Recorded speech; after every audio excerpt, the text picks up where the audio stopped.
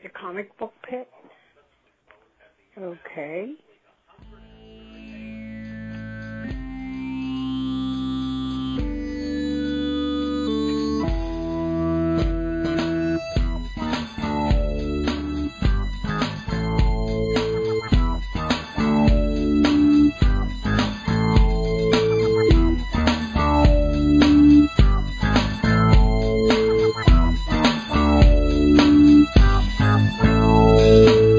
So I'm in the middle of an interesting experience. I don't want to talk too much about it, but I've learned a valuable lesson about buying original artwork from a cartoonist online. Namely, don't do it. Well, I told you I'd ship it eventually. Gosh. No, that's not it. It's not you. I don't want to say names yet because this is still. I'm waiting for a response to my email to the guy being like, "Hey, this happened. Can we do something about this?" So I ordered a page off a cartoonist website, and one I had an eye on for a while. I was like, "Oh, I always liked that page," but it was kind of a little more than I wanted to spend. So there was a sale going on, like half off. I'm like, "Ooh, doggies! I can. That's now in my budget." So. And I talked to Susan, and I was like, hey, if I buy this, like, can I hang this up, like, in the apartment? Like, not in my little office, but, like, in the apartment. Because it would look cool. She's like, yeah, that's fine. Go for it. So I buy it. It came yesterday, and it was the wrong page. Did you return it? I emailed, I'll just bleep it out. Oh. Yeah, I emailed him. I'm like, hey, got it in the mail today. I think there may be a little mix-up because I got the wrong page. Like, in this email, you can see the one I ordered, and, like, here's a picture of the one that came. Like, let me know what we can do to get this correct. Have not heard back yet. Meanwhile, I see him all over, like, Tumblr, Twitter. I'm like, answer your fucking emails.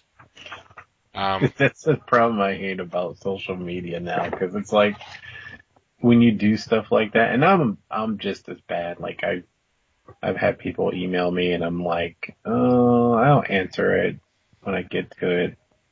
Or, like, I'll do it the other way around, and I'll just see them, like, all over Facebook, like, hey, check what I'm doing. I'm like, oh. Yeah. Or So, I mean, I understood, like, last night, I wouldn't get a message. I'm like, all right, it's probably treating like a business, you know, not answering emails at night. Fine. I kind of hoped today I would get one and not see, excuse me a second. I have to blow my nose again. Instead, I just see, like, tweets and tumbles about odds and ends and other whatnot. I'm like, come on! Like, it's not a horrible page. It's just not the one I wanted. Like, the one I paid money for was the one that I wanted. You know, like, I really wanted that. I was going to post it out in the, you know, the apartment proper. It'd be like a little conversation piece. I really liked it. This one, I'm like, I guess I'll frame it and stick it up, but I'll just go in the office here. Cause it's like, whatever. I mean, it's not ugly or anything. It's just whatever. So. Yeah, it's just not the one that you chose. Exactly.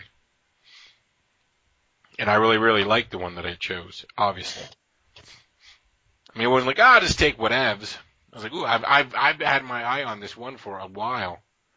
And it was neat to finally, and I was, in fact, surprised it was still available, but. And then when I go to the website, man, I hope I didn't read it wrong. It's this, like, random page from this book. But no, I read it, and not only did I see it, the one I bought with, like, the sold out banner now laid across it, I saw the one that I got sent to me, and it's, like, still available for sale. So I'm pretty positive someone made a mistake, you know, it was an error. But I'm just like, well, hopefully he gets back to you, or hopefully they get back to you, and we can use pronouns. Like I said, I don't want to be bad mouthing, so I will not mention the name just yet. That's why I said they. Yeah. Well, I mean, it's a he. Who cares? I don't think saying it's a he is gonna all of a sudden narrow it down. A guy that draws comics. I think I know who it is. Stan Lee? Yes. Yes. Oh, It's a Stan Lee original page from when he created Superman. nice. Yes, It's when from he created Superman. I've Superman. seen it. It's a page of original artwork from Superman Deadpool #1 as created by Stan Lee. Because he I created both believe those it. characters. And he wrote and drew it. And it was amazing. Oh, you should check out, talking about Stan Lee. He was, or not he, but Epic Rap Battle did, Stan Lee versus, Jim Henson. I saw that, and I'm going to be honest, Sean Atkins, I don't really care for the epic rap battles. You don't? No, I think they're kind of dumb. Not even, Not even like any of them. any of them? Nah, it's kind of just like, eh. Is it just because you don't like rap? No, it's just because it seems, I don't know, dopey. And not in the dopey that I like. It's turdy. There, that's what it is. It's turdy. If you like it, whatever. I mean, I don't mean to say like you're a turd because you like that stuff, but I look at him like, it's a turd. I thought I knew you. You do know me. No. Hey, whatever. No. Different Stokes, different folks. It happens. Did you at least check out the Batman versus Sherlock Holmes? Was it an epic rap battle? Yes. No. Or Doctor Who versus Doc Brown? I saw that one, and that's where I'm like, what am I watching? Oh. I like that one. That's fine. I like That's how it fine. came back Like together. what you like. Yeah. Like what you like. Don't what you don't. That's our motto here on the Comic Book Pit. I'm just saying. I thought I knew you. Apparently I did not. Well, that's what this is. The Comic Book Pit is a program all about reveals. And this week on the Comic Book Pit, we're revealing that I don't care for the epic rap battles. And Sean Atkins does. And that's fine. Nothing wrong with that. Just saying. I'm just saying, too. It's all good. I thought you'd learn some history, too. I don't need that to teach me history. I'm okay with that. Oh, guess where I was last weekend, Sean Atkins? Oh, Jared, Catherine. I was in, I thought of you because I was in Williamsport, and I took a photo, almost from that same vantage point, that commercial you love so much. And I thought of you, and I was like, well, if a town like Williamsport's doing it, then Sean Atkins is going to be doing all right, too. But I'll be honest. I think I saw that picture on Facebook, and I was like, that looks familiar. Yeah. I mean, I knew you posted saying, like, from Williamsport, but I just was like... Oh, you couldn't place why that was a light bulb was going off when you saw it? I was like, huh. Is that from a commercial? And so the people at home are like, oh my God, they're not even 5 minutes in, they're already having an inside conversation. My hometown of Williamsport, is known as a, fracking capital of the Northeast. And there's a commercial that airs around here in the Pittsburgh area that kind of touts it. And it always has tickled Sean Atkins' fancy. Because there's a line that's like, when a town like Williamsport can prosper, and the rest of us will be A-OK. And here's the catch. The town like Williamsport has a huge smack problem. So I don't know what that says for the rest of us. It's a matter of time. Have a huge smack problem. Yeah. And it's time to get off the dope. Yeah. No more chasing dragons. I think that's just the small town thing, because I remember back in my hometown, when I graduated and was leaving for Pittsburgh, I think I heard a rumor or something along the lines where they said my hometown was the crack capital of Ohio. Like everything crack related went through there. And I was like, really? Oh, I'm so glad I'm leaving. So if a crack capital can thrive, then the rest of us are okay. Yeah. Well, I found the commercial, so I'll send a link to Dan and ask him to put it in the show notes. Do I go as far What? Yeah, oh my god, that picture is not too far off from the one I took. Hold on. A success in a town like Williamsport means like success for the rest of us or some shit. Alright, now where's my picture at? Man, they are not too far off. I mean, I told you I recognized where that was at. It's right in front of the building where my brother works. So I was up and I did the radio show last week.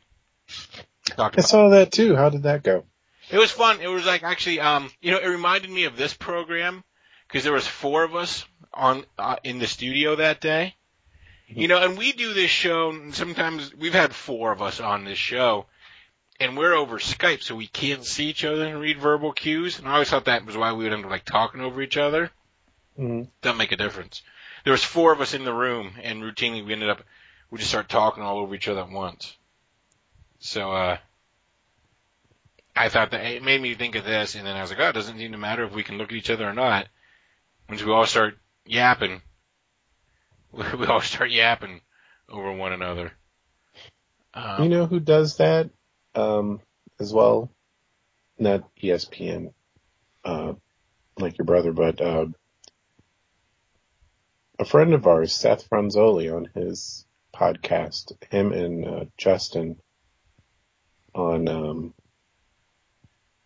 I totally know this because I did their band. Thank you. Yeah. Random Distribution 1. And they record together. And they were telling me about that on Saturday. And yeah, I have to admit, like, I don't mind doing this stuff via Skype. I always feel like it's a necessity because obviously me driving to Greensburg is a bit much, and you driving to Roseburg is a bit much. Yeah. I mean, to hang out, yeah, sure, but like right. On a weekly basis to record like an hour or 2 is a bit ludicrous. But, Seth and Justin, they live like a couple blocks from each other. They're good. But I do kind of, yeah, like, but it would be kind of interesting because, since we always have like a very natural conversation, even when we have something planned, we still have a natural conversation and to wit. And so, you pick up certain body language or something of that sort. Yeah, I mean, we've, myself, Dang and the Duke have done live shows. Live as in we've been together and recorded, not live as in front of an audience. Yet, at least, maybe. And those are always fun. I mean, like, we don't have, that problem. But yeah, it made me laugh. So I'm like, oh, I felt bad for the people that were like listening in their cars. Mm-hmm. Because they're just like, like it's all a bunch of jackalops just yapping at once. Oh, it was fun. That went well. Cause I see my brother. Pretty much that's how I see my brother. Cause he follows that. He's the announcer for that baseball team. So he's rarely home.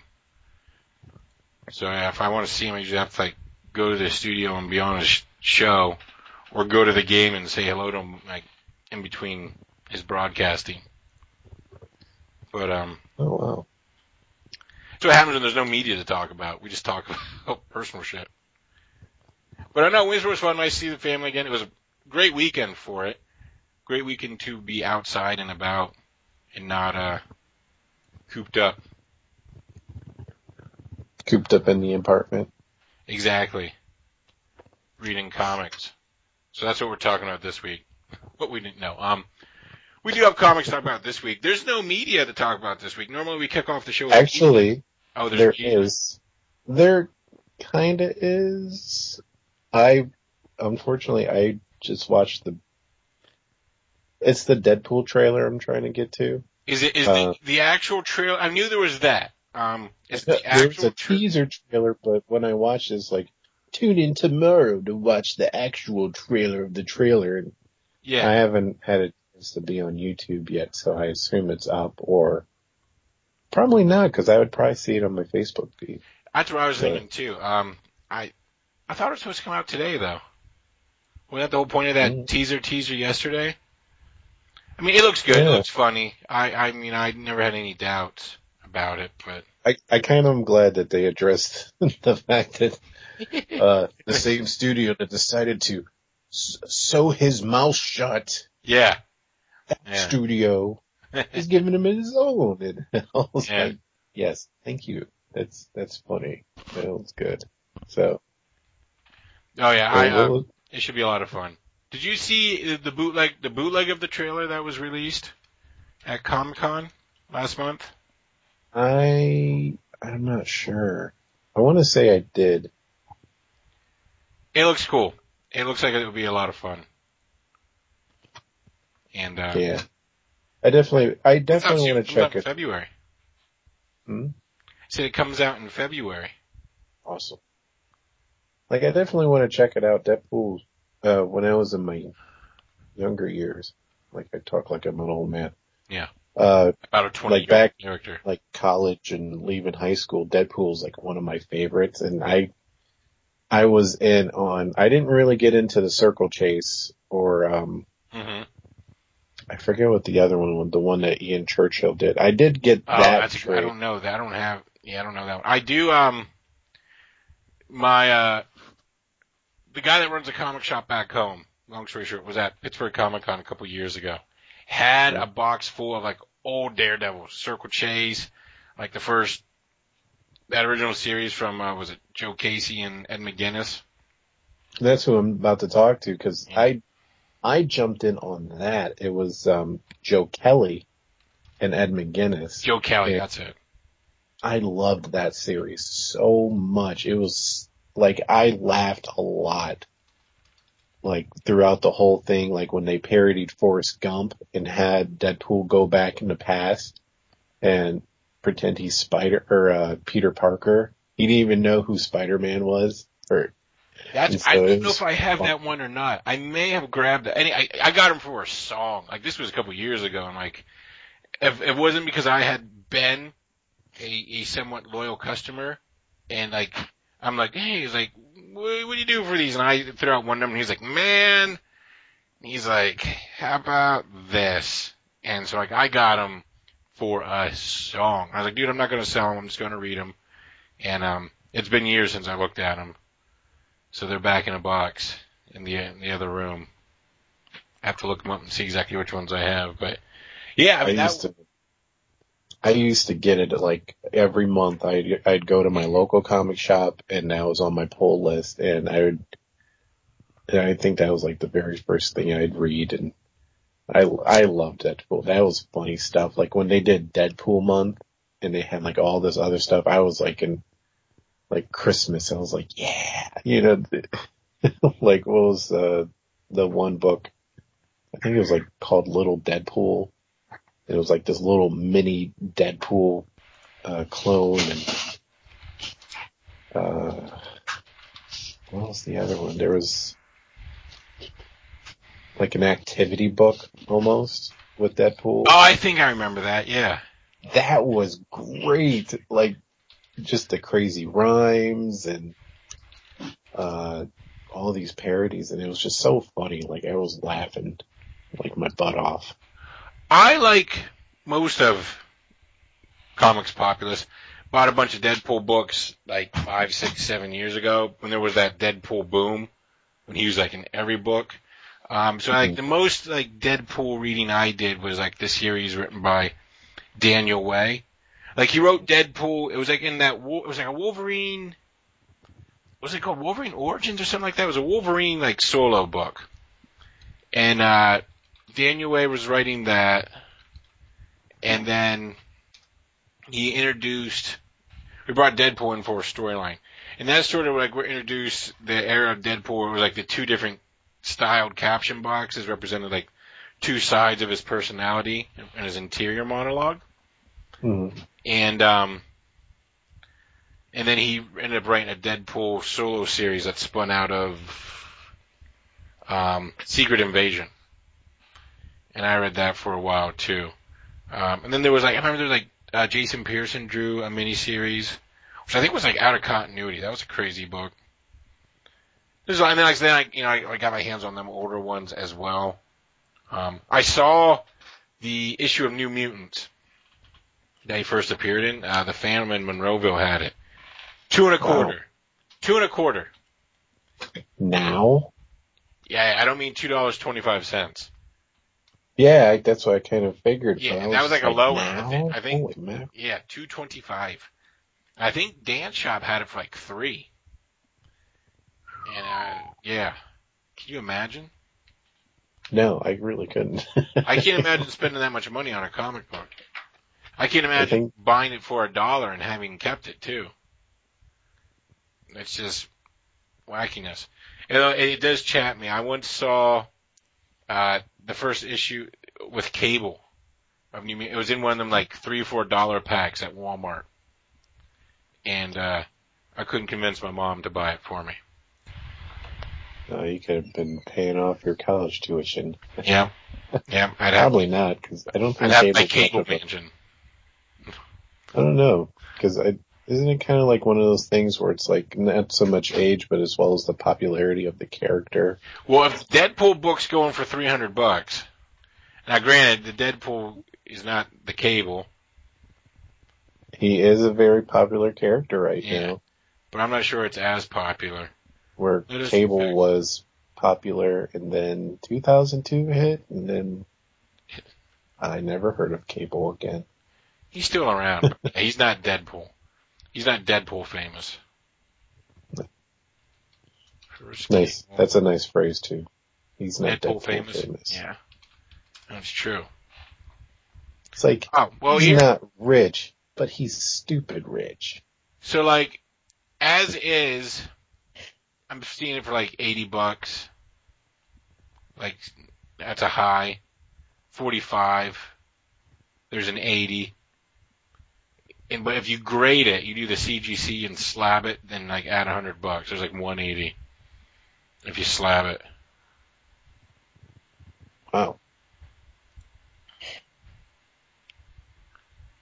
And here's that's interesting. It's a New Mutants number 86. Well, this is issue 86. And it's Liefeld drawing the Vulture on the cover of New Mutants. I don't think I've ever seen a Liefeld Vulture before. Liefeld inked by McFarlane. What a dynamic duo that was. It was probably all extreme. It's an Acts of Vengeance. In your face. It's kind of a riff off a Ditko cover. It's during the Acts of Vengeance. It's the New Mutants Acts of Vengeance crossover. This month, the New Mutants fight the Vulture. Was that the storyline I heard where, like, all the villains were like, hey, you know what? Let's swap enemies and see what happens. Yep, pretty much. Okay. I should probably pick that up. That actually sounds interesting to me. That was like cosmic powered Spider-Man fought Magneto.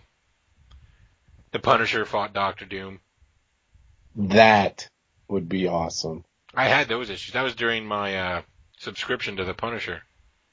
Just to see what that would actually work. The cover was like the Punisher, like in a room full of Doombot. Like the Punisher went to Latvia, whatever the fuck.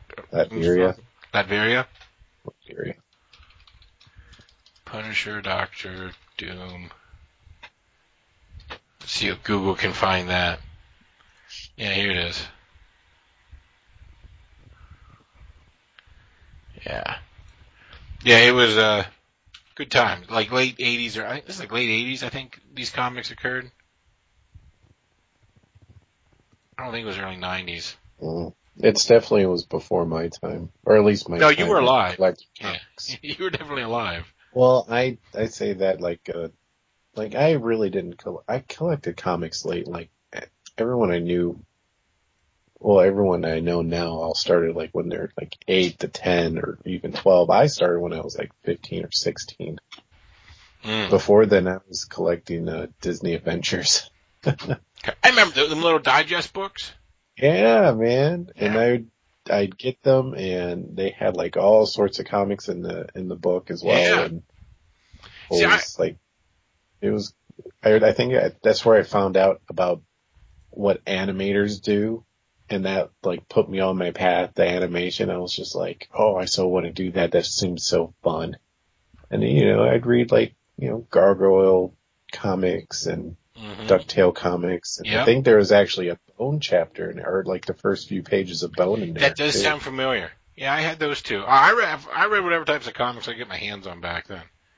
I was home and my parents still get the Sunday paper, so I read the Sunday Funnies section. Now this was like pre-internet. This is before there was this stimulation everywhere you look. So you sort of have to just soak everything in that you get your hands on. But like in the late 80s, the mid to late 80s, early 90s, where you go to your grandparents' house and they have like the Sunday Funnies for you. Yeah, my grandparents used to do that. Yep. It was fun. I'd always read Garfield. Garfield was like my favorite, and then oh yeah, I had a bunch of Garfield books too. I read all of them. Like Dick Tracy was interesting. Like I could see they're doing some modern spins, like on the Dick Tracy Rogues Gallery, because Mumbles was in this past Sunday strip, and he's kind of got like, you can tell he's got like a modern sheen to him. Wait, you're telling me Dick Tracy is still around? Dick Tracy's still a thing. What? Yep. Still a thing. Dick Tracy. Really? Still fighting crime. Huh. I never knew. It's funny because the wristwatch, two-way radio wrist, whatever it is, communicator, has now become like a thing. Now it's like an iWatch. I don't know if that. Yeah, I know. I don't know how I feel about that. I think my sister has that, and I had to ask her. I was like, "But don't you feel like it's a little too late?" Because to me, I felt like Dick Tracy did it 70 years ago. Like, well, no, not so much that. Like, I was all about that. Like, not so much Dick Tracy. I didn't really was into Dick Tracy, but like Johnny Quest had it. Who else had it? Inspector Gadget. Like, at least Penny did. Well, you know where it came from. It came from Dick Tracy. Yeah. But you like the Dick Tracy, huh?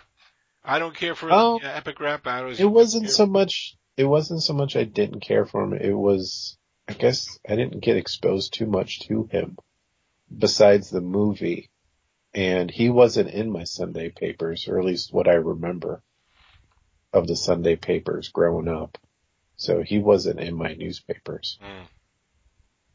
So, here comes the movie with Warren Beatty. Mm-hmm. I'm like, oh, Dick Tracy, okay.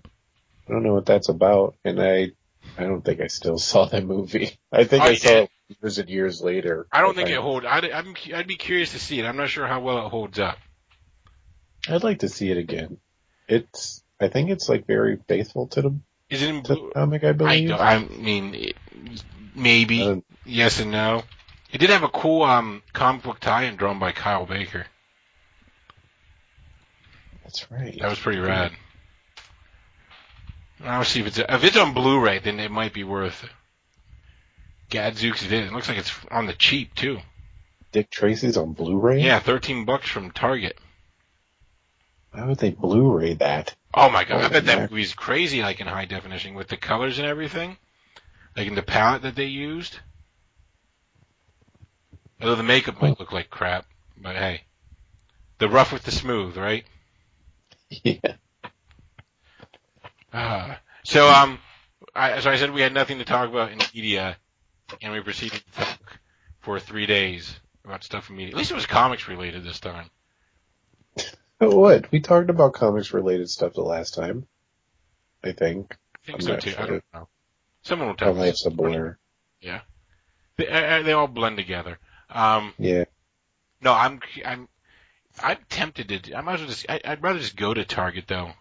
I don't want to buy it through the mail. Maybe they'll send me the wrong movie. But at least you know where to return it. Yeah. If you get the wrong one, but like, hey, Target. Yeah, I emailed Target. They didn't answer my email, and I keep seeing them on Twitter. It's like I know you know it's there. I'm sure you at least saw the notification there's an email. Come on, Target. I know you're there. Yeah. I know where you are. There's one like right down the street from me. Yeah, if it's $13 at Target, that feels like money we're spending on a high definition version of Dick Tracy. I'll buy that for $13. Oh no. I think I'm still kind of partial to Rocketeer. That's a good one. I like that too. I I mean, do this like isn't me really some. a competition. No, yes, it is. Okay. Rocketeer. Fight. Phantom. It's $20 on Blu-ray. Online only. Hey, it ships for free though. Well, for $20, it better ship for free. Yeah, Actually, another movie I enjoyed that was based on was the comics. I think I talked to Dan about this one time about what was it, The Phantom and the Shadow? I know we've talked about the Phantom many of times. Okay. In the Shadow. I'm just saying, those were good movies to me. I didn't see them Oh, the until, movies? well, I saw, Oh, I thought you were just talking about the characters in general. I didn't realize you were going to start defending the Billy Zane vehicle. I can. Billy Zane was awesome in that. He's awesome in everything. Catherine Zeta-Jones. Come on. Can't go wrong with a very hot Catherine Zeta-Jones. No, generally not. No. Now, The Shadow, though, was pretty good. I guess that's not really based on a comic. It's based on a radio show, or was that based on a pulp book? I can't remember. It's good. It's probably a pulp book that became a radio show that became an Alec Baldwin movie. I enjoyed it. It was funny. So, and good. That's all I really have to say about that. Oh, that's an in-depth review right there. Yeah, I dug it. I saw it in college, and Originally in 1930s pulp novels, and then in a wide variety of media. I'm surprised no one's really taking the whole radio drama, and put it in a podcast. They have. Oh, but it doesn't seem to be as prevalent. No, there's a few. I only know this because I think every now and then I'll just hit the search button on Stitcher to see if maybe I can see if like someone decided to put like The Shadow on a podcast or something. Like today I was looking for maybe someone did like a spy podcast, like a spy drama podcast.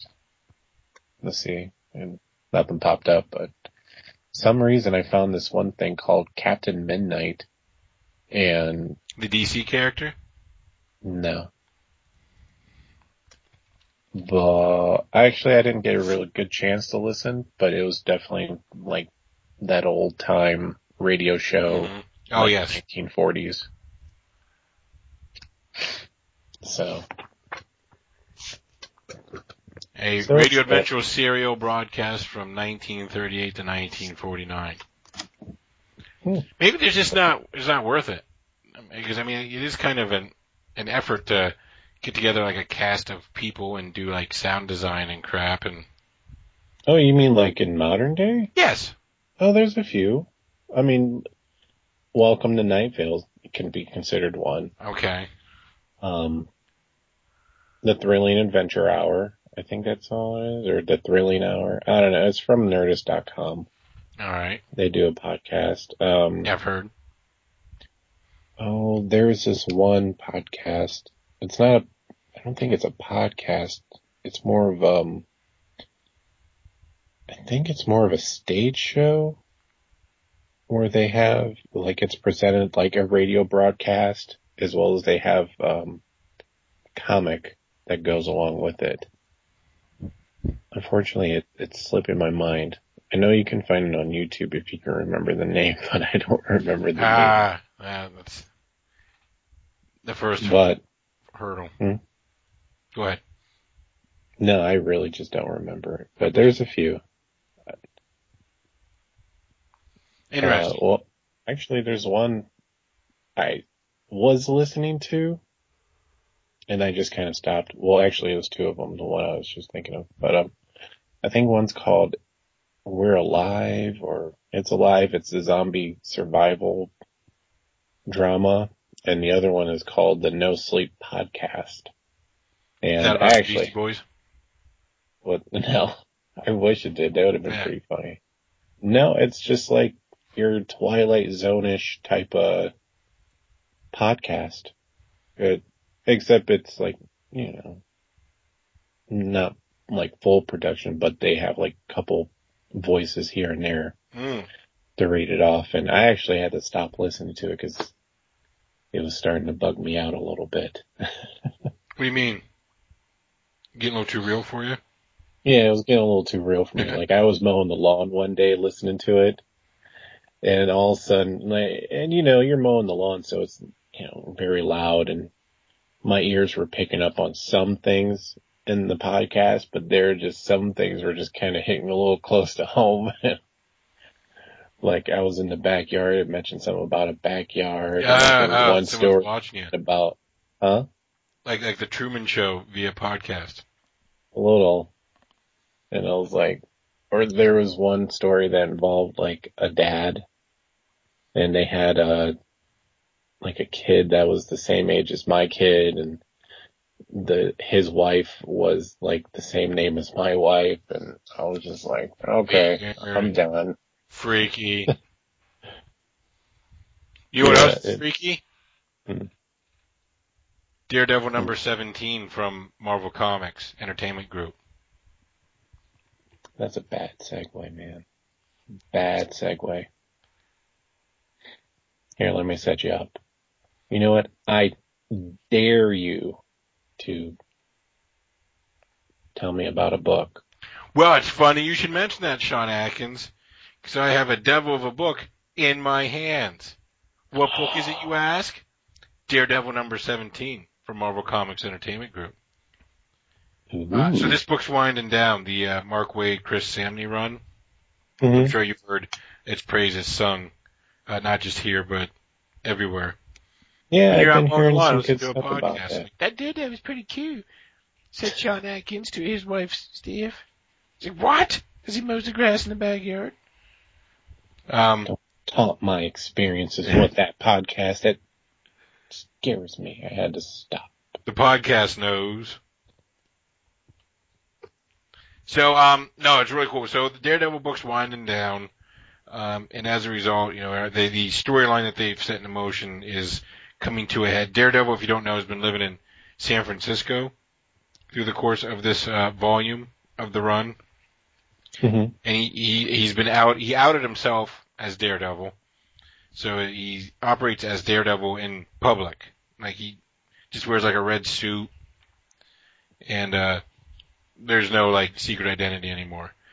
So there's been an ongoing storyline with this vigilante called the Shroud, and he's sort of like a basically Batman crossed with Daredevil with a little bit of Punisher mixed in.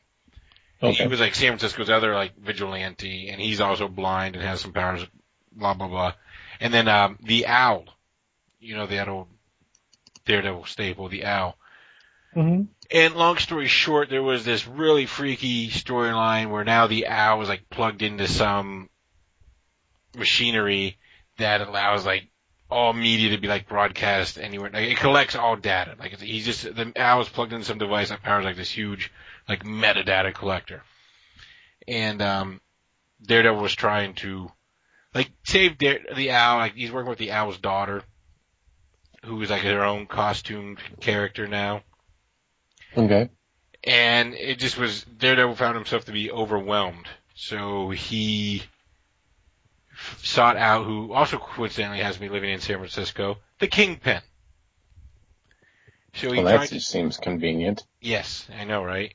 So he sought out the Kingpin, tried to strike a deal with him to put an end to all this tomfoolery. And surprise, surprise, the Kingpin double-crossed him and sent an assassin from the previous run, known as, I gotta get the book out so I can pronounce it right. Ikari. Ikari. Who's basically like this, created version of Deadpool, except he also has vision. So he has all Daredevil's powers. That's a Deadpool. Daredevil. He has all Daredevil's powers, but he also has his vision, so he can see on top of all that. And he's like this trained assassin. So I thought you were talking about the Disney show about a girl that does web stuff. Her name's iCarly. Oh. That's all I know. No, it's not iCarly. That'd be hilarious if it was, but it's not iCarly. It's iCarly. Okay. You're an idiot. My brothers are of age. They watch that show. I remember it. Anyway. Now that we've been derailed. No, so this is, this issue, like, this is the penultimate issue of this run before it goes away forever. Okay. And, so Matt Murdock's fighting iCarly in the streets of San Francisco. And I hope, because iCarly kidnapped Foggy Nelson and Daredevil's girlfriend du jour, Kirsten McDuffie, for the Kingpin. That's how the Kingpin double-crossed him. He kidnapped his two people that are close to Matt, used them as leverage. Kirsten McDuffie? That's the Daredevil's Lady Fair this time around. Oh. She's like a lawyer as well. Anyway, so like the whole issue is like one really cool fight, and then Daredevil's getting bested, and then coming back, and then the Shroud character pops back up and throws a wrench into the works, and as usual, we're left on a quite the cliffhanger. Not the best recounting, but it's really good, really strong book. The writing's always tight, the artwork's amazing. That's what killed me about this Mark Waid run of Daredevil over the past couple of years. It started out with like Marcos Martin. You're like, oh my God, Marcos Martin, how can you top that? And then Paulo Rivera was like doing backup stories, and Paulo Rivera took over and made you forget Marcos Martin. Like, oh my God, Paulo Rivera, like who could top that? And then along comes Chris Samney and like just puts his name on this run. I mean, it made you forget Paulo Rivera. And then that was it. It was Waid and Samney for the rest of the run. And I'll be sad to see it go. It's been a solid run. There's rumors they might go do a Black Widow book or something like that. I don't know what's going on. But they just canceled one by Phil Noto. I actually wanted to check that out. The Black Widow series is like the bus. Don't worry, there'll be another one in 20 minutes. Nice. I did wanted to check that one out because of Phil Noto, because I love his work. Well, it's a shame that once the comic books come out, they take them and they just destroy them all, never to be seen again. Way to just ruin my hopes. You might as well just say they also just throw in puppies as they're grinding all those books. Well, they got to keep the grinders lubricated somehow. Damn it. Yep, puppies and comics. So they make smog. Puppies and kittens and comics. No, not kittens. Just puppies and comics. Anyway. So they hate on puppies. Okay. Yeah, that's how evil they are.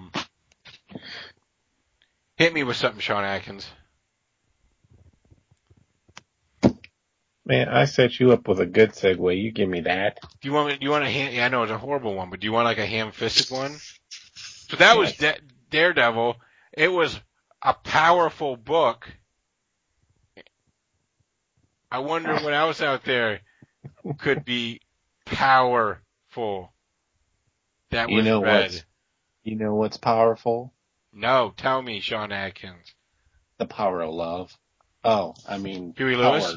Girl.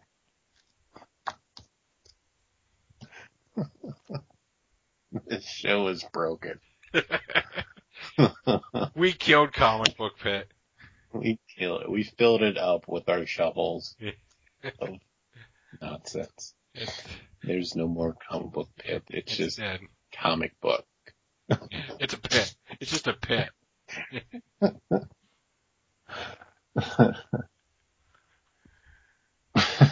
So, what else is powerful to read, Sean Atkins? Well, Jared, that was me. You like rubbing your hands together? With my hand. Yeah. Keep it Like, clean. We're a family show. Like, here we go. What? People listen with their children. That's right. On On iTunes. Yeah, on iTunes. And Stitcher. More iTunes, but yeah, Stitcher. And SoundCloud.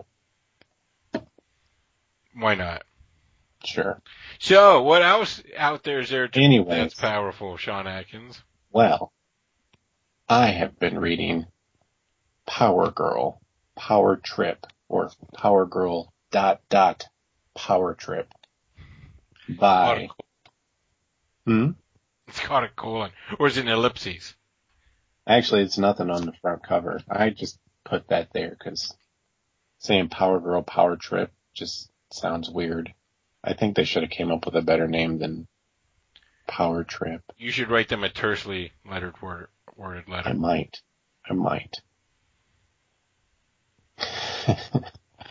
Anyways. Yes. It's by the great team of Jeff Johns, Justin Gray, Jimmy Palimi. I said it right before we recorded. You did it.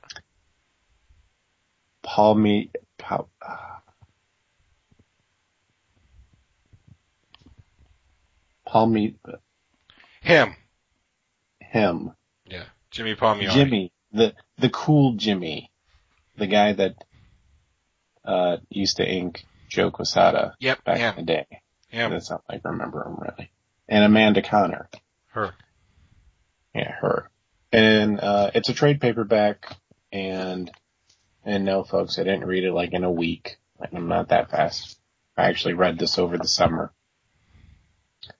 It covers the issues of, JSA Classified 1 through 4, written by Jeff Johns. And it covers the first half of Power Girl's, ongoing series back in I think it was 2010.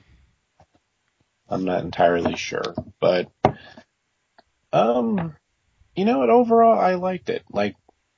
Art-wise, I never really got into Amanda Connor. It wasn't that she was a lousy artist. Far from it. Yeah. I just never got a project that she worked on, you know.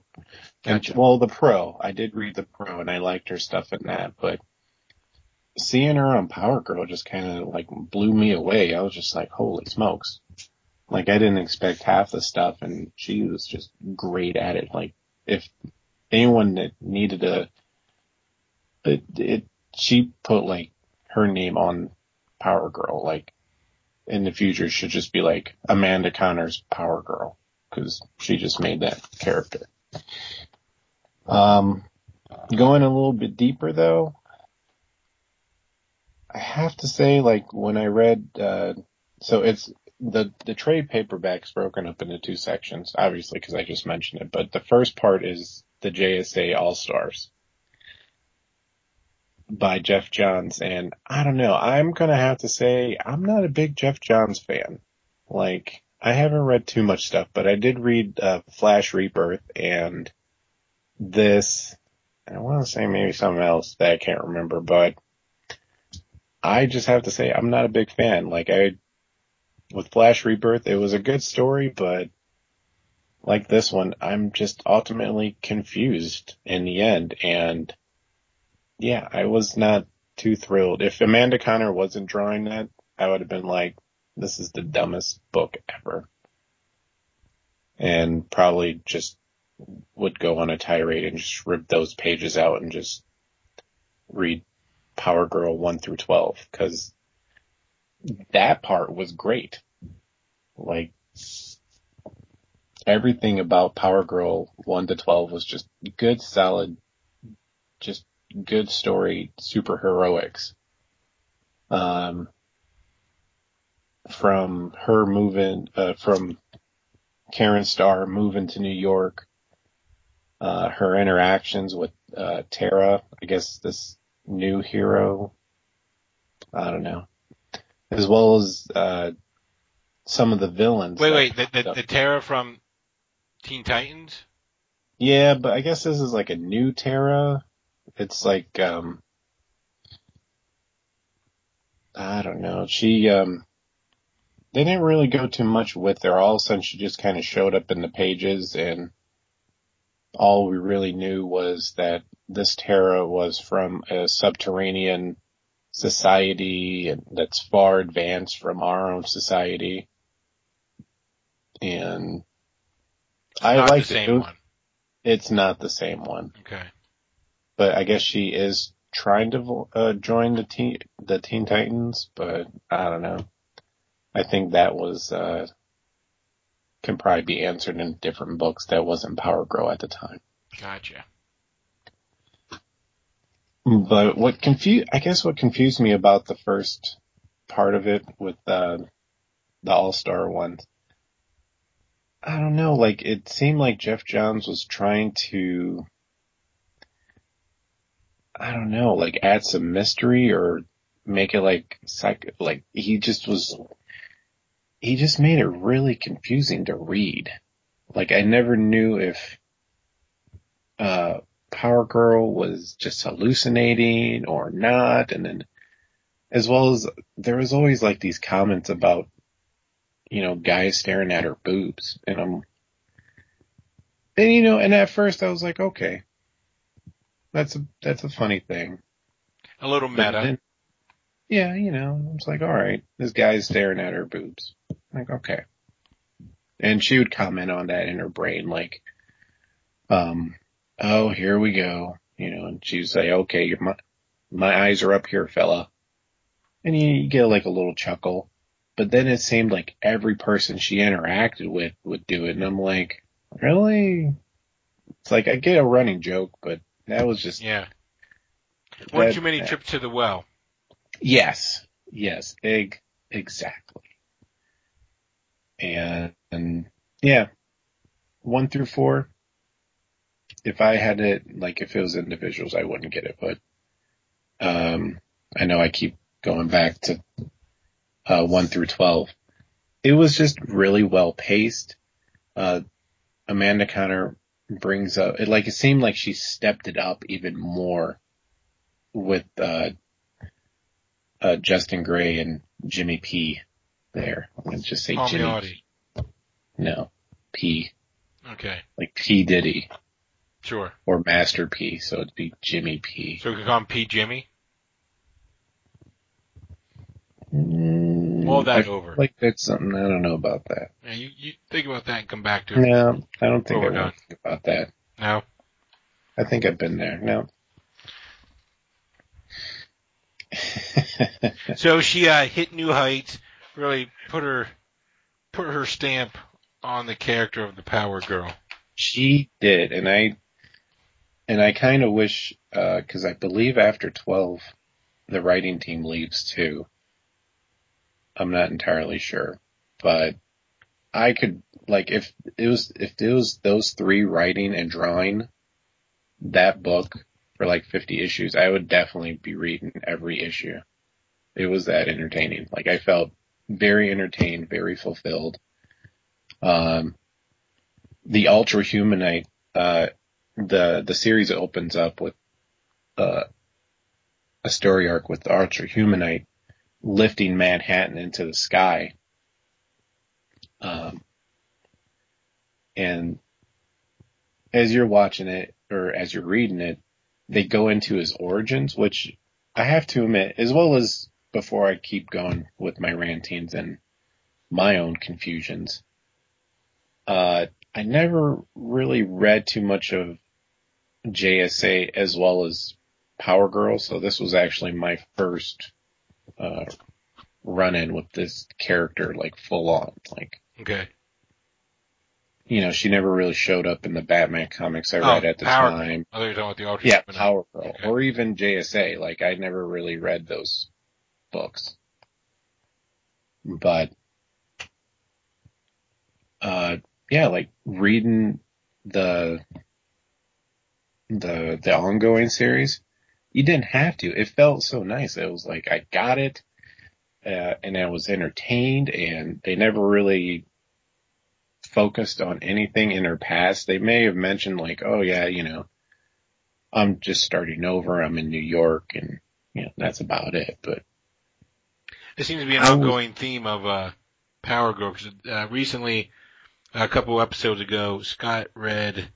Because now Power Girl is teamed up with like Harley Quinn, in a book. They're like the new Deadpool and Cable, if you will. Awesome. And, yeah, maybe. I don't know. And Scott was reading that, and it was about, like, Power Girl being in a new town and starting over and yada yada, blah, blah, blah. And it was the same creative team, so like Jeff Johns went to his well, and, Palmiotti and Connor kind of have their well that they kind of like to tap into. Starting over. Power Girl. But then again, starting over. Maybe it's because of the 52. I don't know. Well, nothing really like changed post. Yeah, I mean, what you're reading is old 52. Mm-hmm. But like this particular, like this post Divergence or this Divergence era of DC Comics didn't really have like a reboot. As from what I recall Scott saying, it wasn't like an off continuity Power Girl. I don't know. Go back and listen to that episode of Comic Book Pit. It was a couple months ago, a month or two ago. All right. Go right now. I'll wait.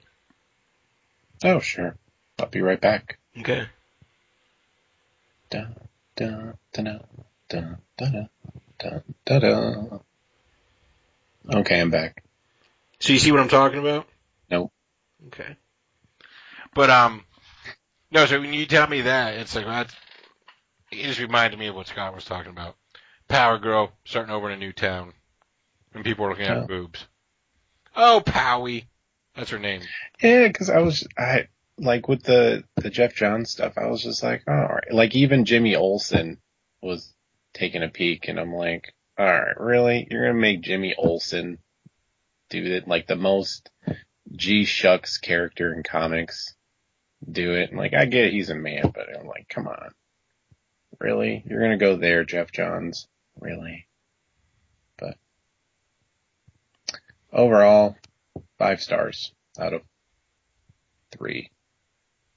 That's still pretty good. 2 or 4. Oh, well, maybe not so good.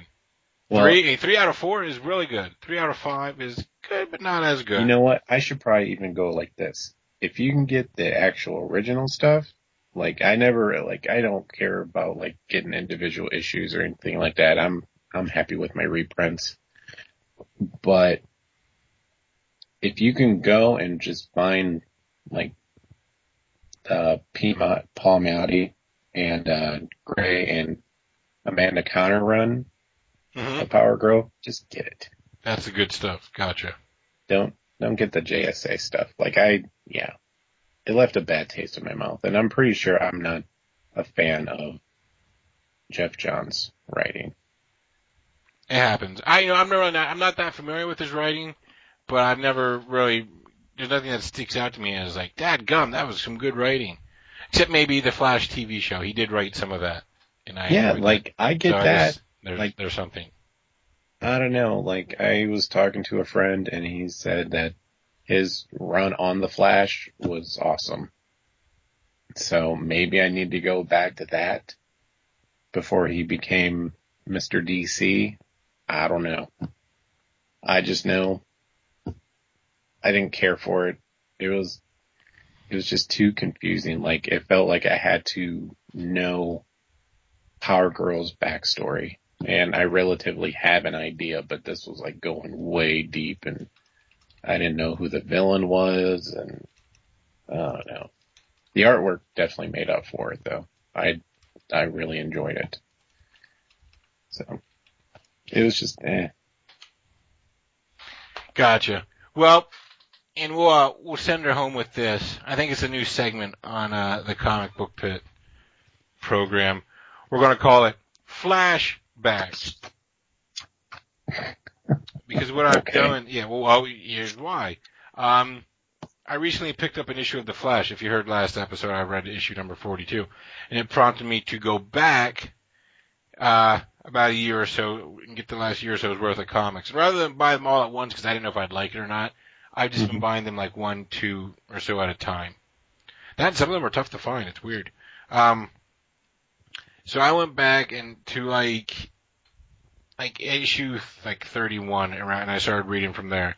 And then the most recent one I read was issue 34. And now here's what I ask, Sean. The indicia, the date on that, is that that's like what, 3 months in advance? What do you recall from comics? I'm sorry, what's... It says October 2014 is the date printed inside this book, which means it came out in what? July 2014? Probably said October, so it's probably September. I only say that month because... in advance?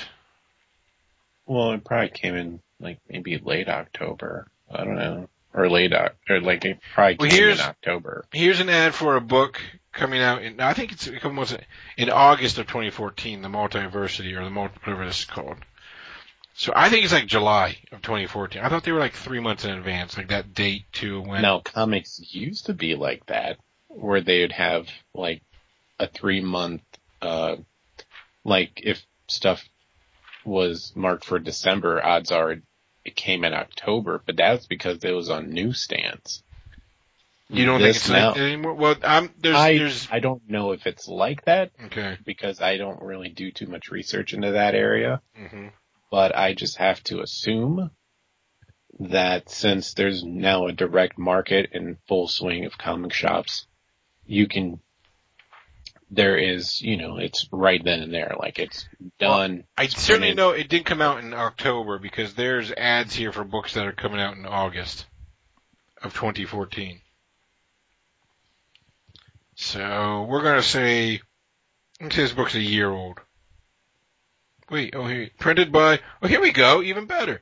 Printed by Transcontinental Interglobe, Beauceville, Quebec, Canada, August 15th, 2014. So not only does it has the date, but it tells me the day it was printed. August 15th, 2014 is when this book was printed. Now, when did it hit shelves? Anyway, what we know is this book's like a year old. It probably showed up on the Wednesday of whatever Flash comes out. Like maybe 2 weeks later. You think it was that? You think it sat around that long? Screw it. Okay, I know I was going to talk about the story, but now we're going to go to the internet and find out when this book came out. Now we must go on the quest of how it gets printed and where and how long. This is the stuff that no one talks about. Anyone can give you a book report on the Flash. Let's get to the nuts and bolts. This Flash Wikia page says October 2014, but we knew that. What was the date? What was the date it came out? We're getting closer. I'm finding some stuff. It could be a month ahead. I don't remember. I don't know what they do now. Maybe it is a month ahead. I think it's at least late August or early September. Let's say late August, maybe 2 weeks later it came out. So I get roughly about a year ago.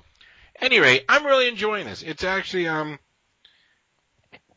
I did realize that reading Batman, just how good Scott Snyder is as a writer. Because some of the dialogue at times gets a little cheesy in these books. But so the story so far is there was a heist of different rogues' weapons. And someone has been using them to kill different villains. Not the rogues, but C-grade villains. And they're different weapons. And someone has been using those to kill the actual villains. And so the Flash has been on the case, and he's found it's been one of the detectives in the police force is the one who is the murderer. And he's the one who stole all the weapons, and he's the one who's been going on killing the other villains. Because he had his own little scheme to make a little something for himself. And so this issue is the Flash finally confronting him, and a big old fight breaks out because the dirty cop doesn't want to go to jail. And it's drawn by Brett Booth, who you might remember from the 90s. Didn't he do some sort of vampire book? He may have. The book that sticks out in my mind is Whiplash from Image. I think he did a book called Anita Blake. I think he did. Was that Ron Lim? No, it wasn't Ron Lim. And then it was, and you're right. Oh. We're getting there. We're getting a little closer. Doing the internet. Yes. Good job, Sean Atkins. Good call. Nice pull. Yeah, so he was doing that. Yep, good for you. You win comic book pit this week. Yay. And I'm really enjoying it. His page layouts are a lot of fun. I mean, it evokes that 90s era. He's not much for a straight panel grid. He likes to turn his panels on angles. But he does it very well. And it's actually pretty decent artwork. I'm impressed with it. And the story's fun. Like I said, I'll be honest, the show is what made me pick it up. And then some loose ties to the show is what's keeping me there. And it's interesting to see, like, the new version of Wally West. And the Flash is trying to be like or Barry is trying to be like a mentor to him. Oh, so they finally brought in Wally? They did. He's like a little kid. He's like a teenager. He's a juvenile delinquent. I don't keep up with, like, the 52 or any of that. Well, I guess it's done. He doesn't have speed powers or anything. He doesn't have speed powers or anything. But he does. He's there, and he's like a teenager, and he's a bit of a juvenile delinquent, and Aunt Iris is trying to get him on the straight and narrow, and Barry's kind of serving as a mentor, or trying to. But it's not going all that well. But what's really fascinating is there's this like B plot of like Barry Allen from like 20 years in the future with this crazy looking costume. It's all like black or blue and like blue electricity and stuff. Looks really freaking cool. And he's like running back through time and like righting wrongs. And like he's on his way back. Ultimately, Endgame is to come back to like the quote unquote present day to kill himself. And to prevent all this. Yeah. It's kind of a little dark, but man, the visuals on this character are just amazing. And it's a lot of fun. So he's like going back through time and he's like visiting, like, I think, was it this issue? He visited, Captain Cold, who was on his death, maybe in the previous issue, like, Captain Cold was dying of cancer and he went back to like the day he died and like said goodbye to him. And there was one issue where he like killed Mirror Master. Like Mirror Master was going to pull some heist that like murdered a bunch of innocents, and the Flash went and like killed him before he could do it. He's a little dark. I guess something's going on. I'm getting all over the place here. As usual, there's something going on with Barry's powers. Like he runs fast and like he's losing time. Like it jumps like a couple minutes ahead, and I guess this is an extension of that. And this one was him confronting Reverse Flash, which is New 52 Reverse Flash, which is Daniel West, Iris West's brother. Because I remember those issues from when I was reading The Flash initially. It's kind of funny because I read like the first like 25, 26 issues, and now I've picked back up at like around 31, so part of me is tempted just to fill in that gap. And like, all this time later, go back and restore the run. But I'm really enjoying it. It's a fun little adventure book. You know, it doesn't try to be too grandiose. I mean, it has some high concept, but it doesn't try to be, it's not self-important or anything. It's just a fun little adventure book with the good old Scarlet Speedster. And it's kind of neat going back in time and like, because I'm kind of doing, it's almost like a modern day back issue binge hunt.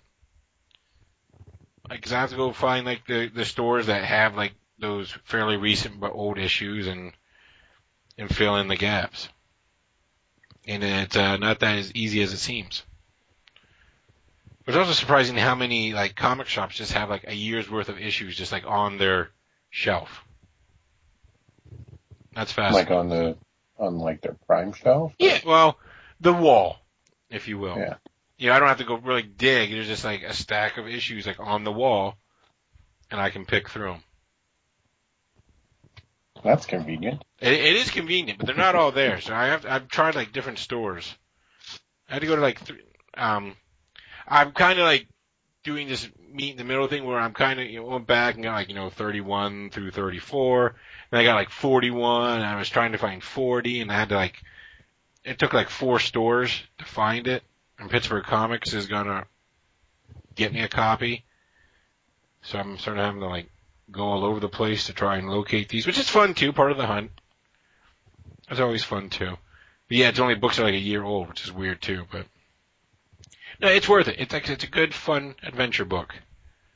If it gets too dopey, I might call it a day, but so far it's been really entertaining. That's all that matters. Oops, dropped the marker. So, I think that settles all. That's all we have here today. Yep. Any closing thoughts? Anything before we go?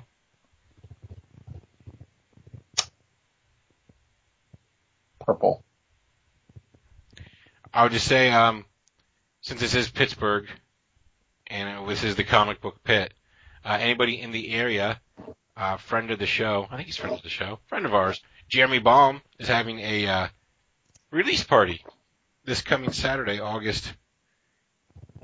I didn't flip my calendar over. I think it's 8th. August 8th at Copacetic Comics in Polish Hill for his book Dorfler from Fantagraphics Book.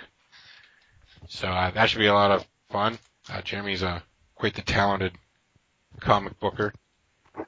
Yeah. So if you're in the area, swing in, buy a copy, and get it autographed. Buy two. Yes, because it's that good. Two. It is. His visuals were always so good. Like, well, not always. They've always been really good. Not always, but always. Not always, but always. No, his stuff's always been so good. Like, never disappoints. Even before his current book, it's just everything is always like I always looked at it and just it floored me. Like, how would he do that, or like the guts he would do. Mm-hmm. Like, wow. So. He's got the goods, as they say. So look for a review of Dorfler the next time you hear us on the Comic Book Pit program. But we'll put a pin in it now. This has been, which one is this? I forget. I closed the page. 211? 212. 500? It's the anniversary episode. 520. 211. 520? Sold. American. All right. 211. Final answer. The Comic Book Pit. I'm Jared. And I'm Sean, master of the mystic dark arts of things. Purple.